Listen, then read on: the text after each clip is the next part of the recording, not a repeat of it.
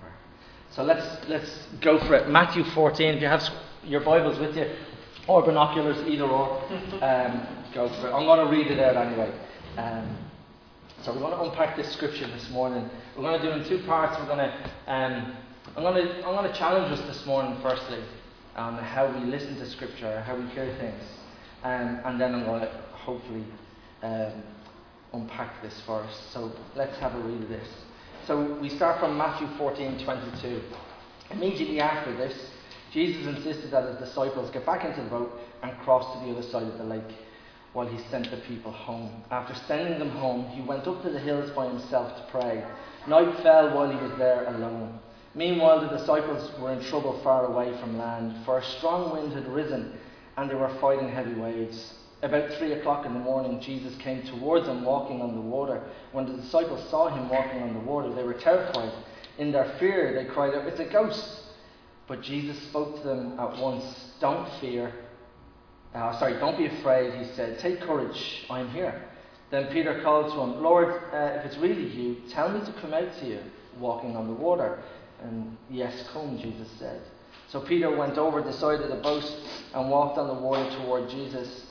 But when he saw the strong wind and waves, he was terrified and began to sink. "Save me, Lord," he shouted. Jesus immediately reached out to him and grabbed him. "You have so little faith," Jesus said. "Why did you doubt me?" When they climbed back into the boat and the wind stopped, then the disciples worshipped him. You really are the Son of God," they exclaimed. After they had crossed the lake, they landed in Gennesaret,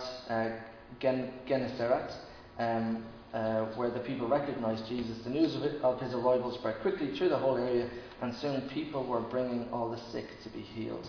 They begged him to let the sick touch at least the fringe of his robe, and all who touched him were healed. There's so much in that.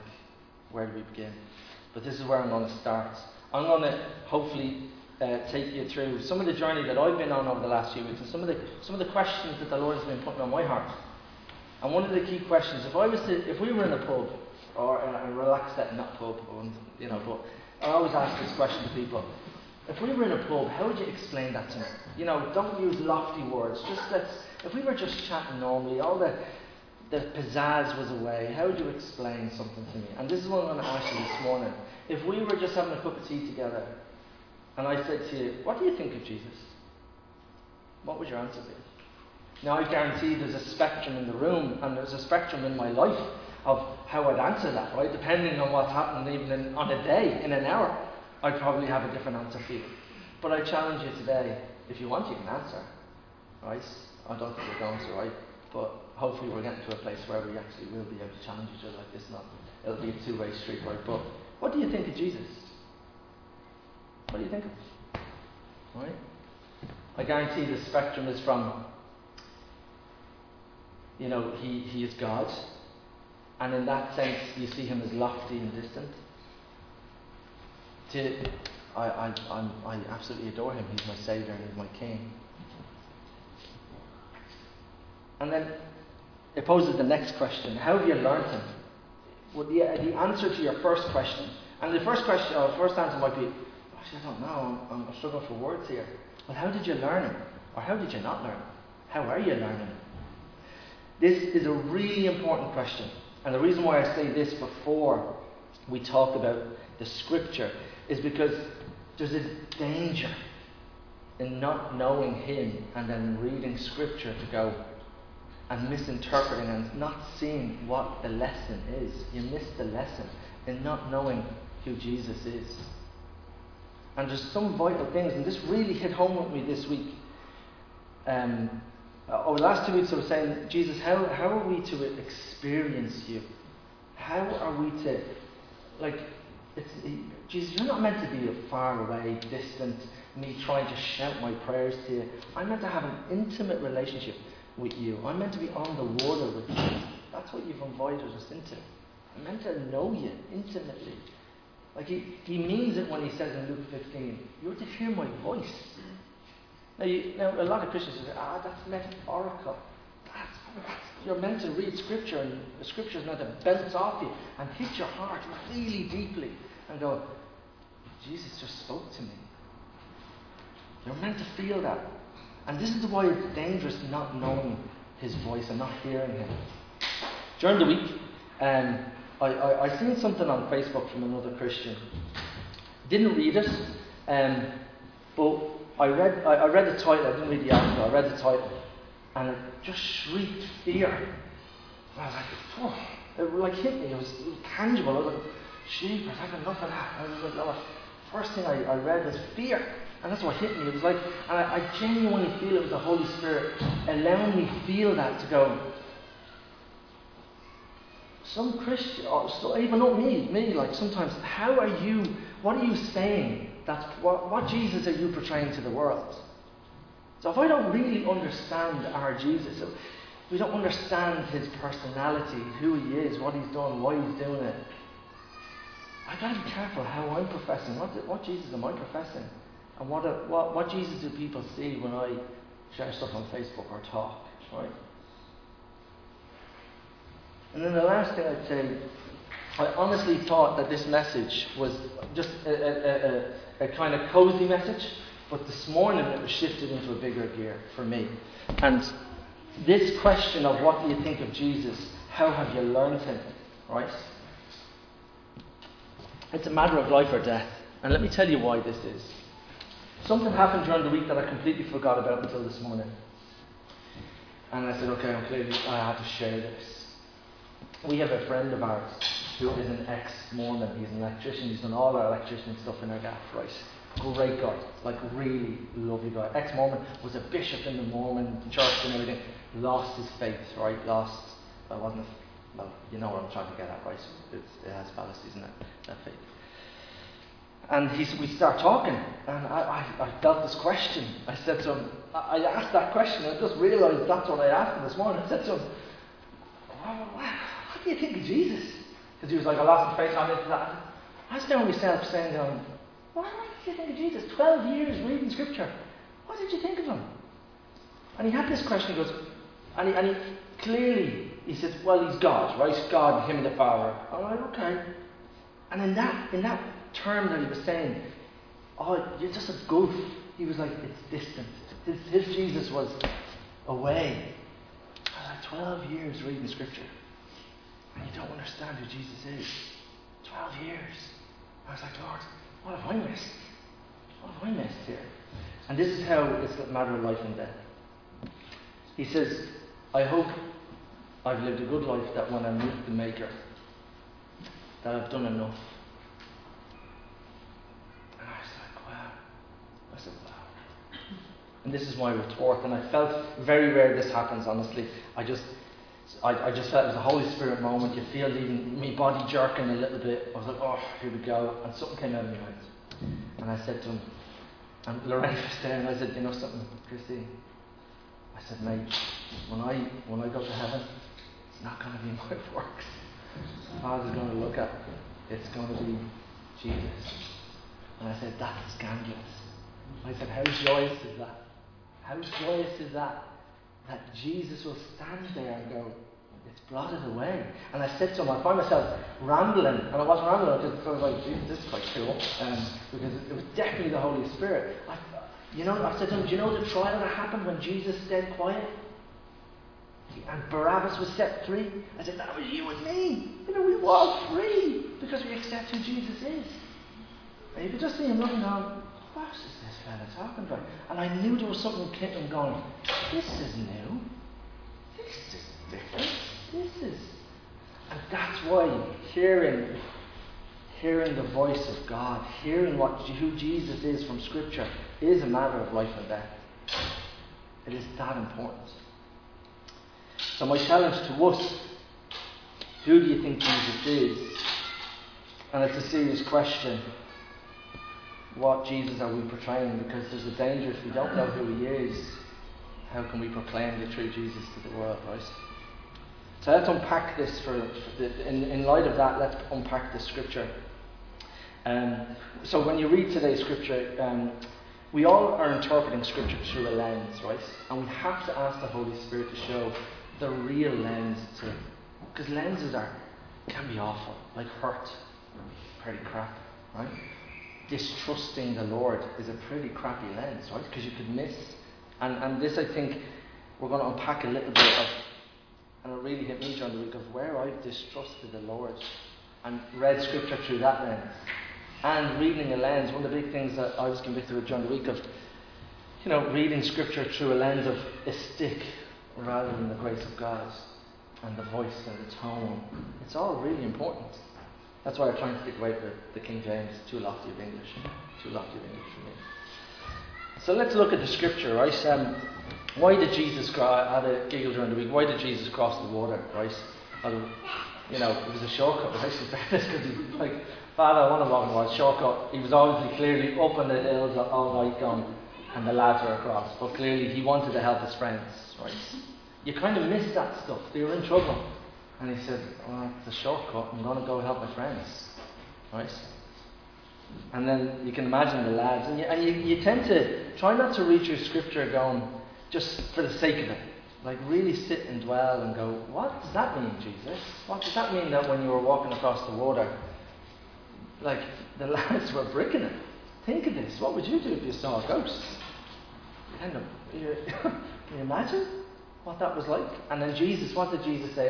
And the language here is used, it's a ghost. And Jesus said, don't be afraid, take courage, I am here. How do you hear those words? You know the words that are in red in your Bible? How do you hear those words of Jesus? Do you hear them in a vacuum? I'll give you a prime example. Let's say I put words on the projector, and it said this, right? A father saying to his small daughter, 3 years of age, right?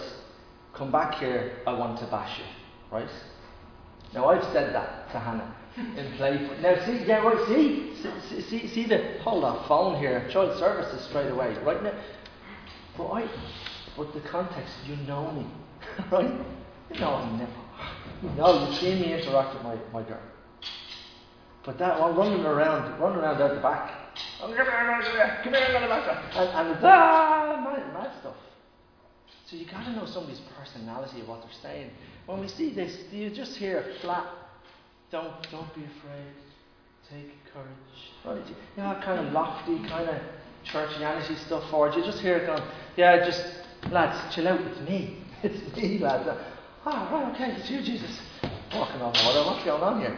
So you got to look at Jesus' personality here. And then the next thing I would say here is the invitation to Peter. When Peter says, yeah, if it is you, I'll walk out. There's a lot to unpack there, right? Like, the bravery of Peter, you have to, like, that was pretty cool, right? To go, actually, give us a go at that. I want to be where you are, Jesus. That's brave. Like, the waves are big. The waves are crappy, right? And Jesus says, yeah, come on out. So he does, and he starts walking. You imagine Peter.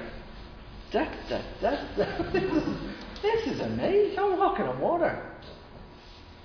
And then reality kicks in, or circumstances kick in, and he takes his eyes off Jesus. And what happens? He starts to sink. Jesus didn't stop the waves. Notice the way Jesus didn't go, hold on, Peter, let me calm this all down, make it cool for you, make it all plain sailing. He said, hop out of the boat and come to me. Yeah, let's go.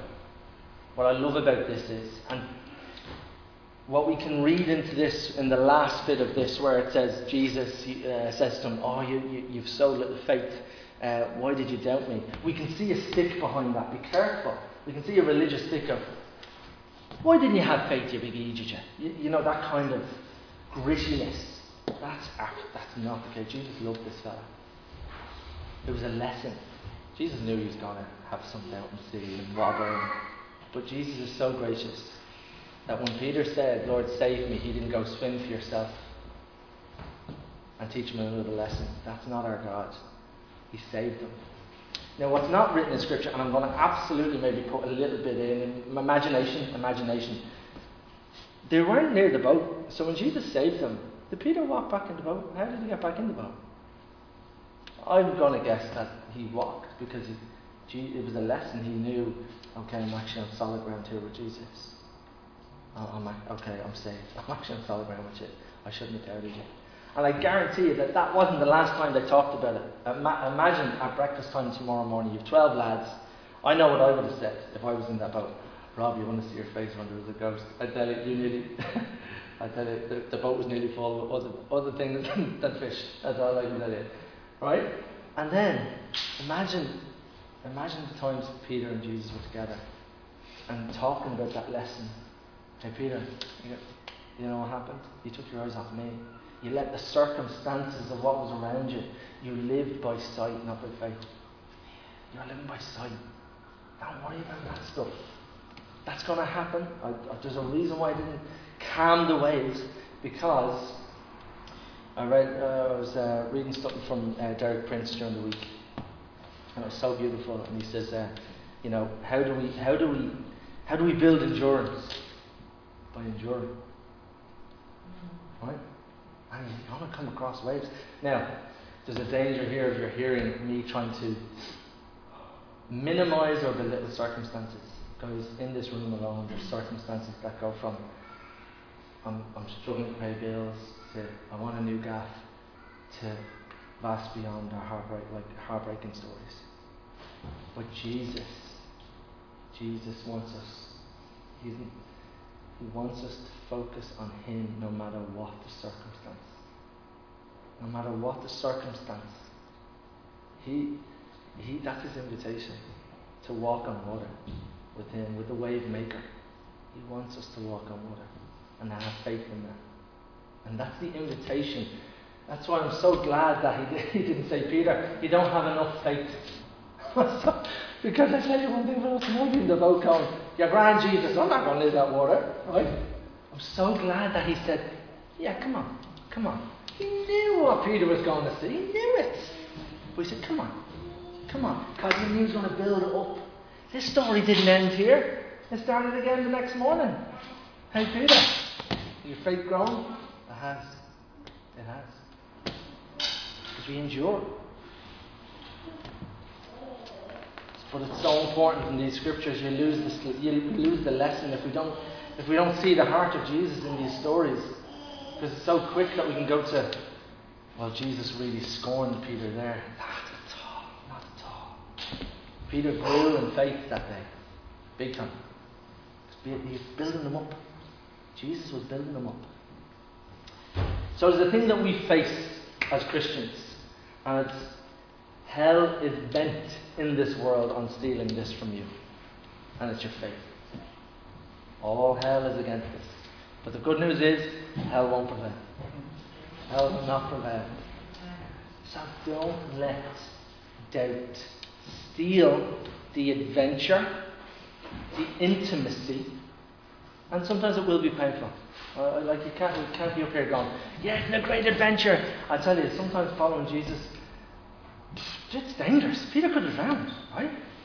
It was dangerous. It is dangerous. Not with him, though. Not with him.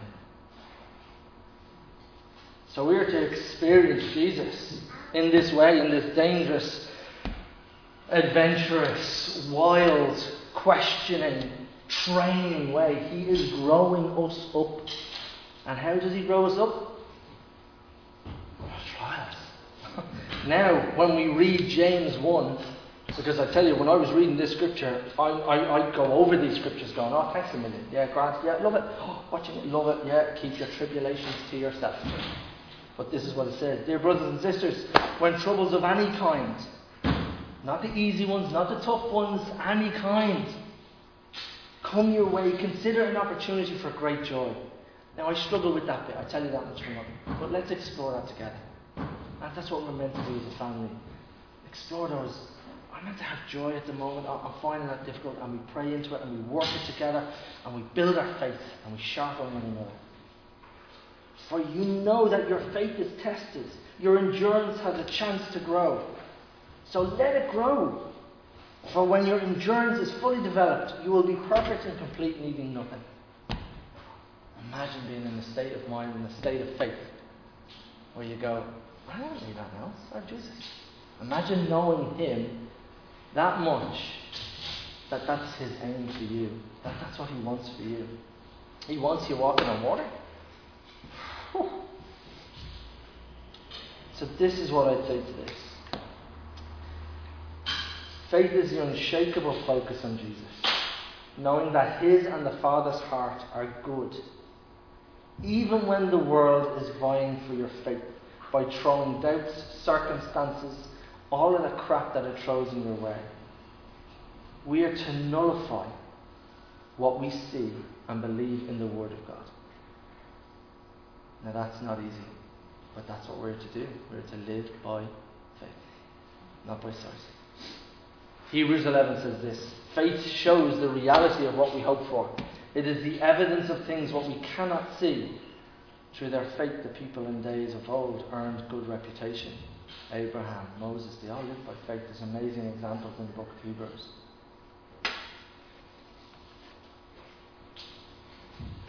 So there was one thing that I found when I was wondering about doubt and all of that stuff. And Derek Prince is amazing about this. I love what he says. He says, faith is a matter of character, not of knowledge. So you have to step into something. You know, when you're standing up for something, you go, if somebody says an argument to you, you go, actually, you know something, I'm going to stand. Even though I can't fully express or explain, I'm sticking with Jesus. I'm sticking here. It's integrity. When temptation comes your way, it's a willful action to go, no, I'm holding my ground here. So he says it's a matter of loyalty, commitment. And this is what happened. When I was hearing these words, I found myself speaking out these words. Jesus, I'm nailing my colours to your mast. And this is what happens. In my mind's eye, I saw the mast. What does the mast look like? The cross. And who's on the cross?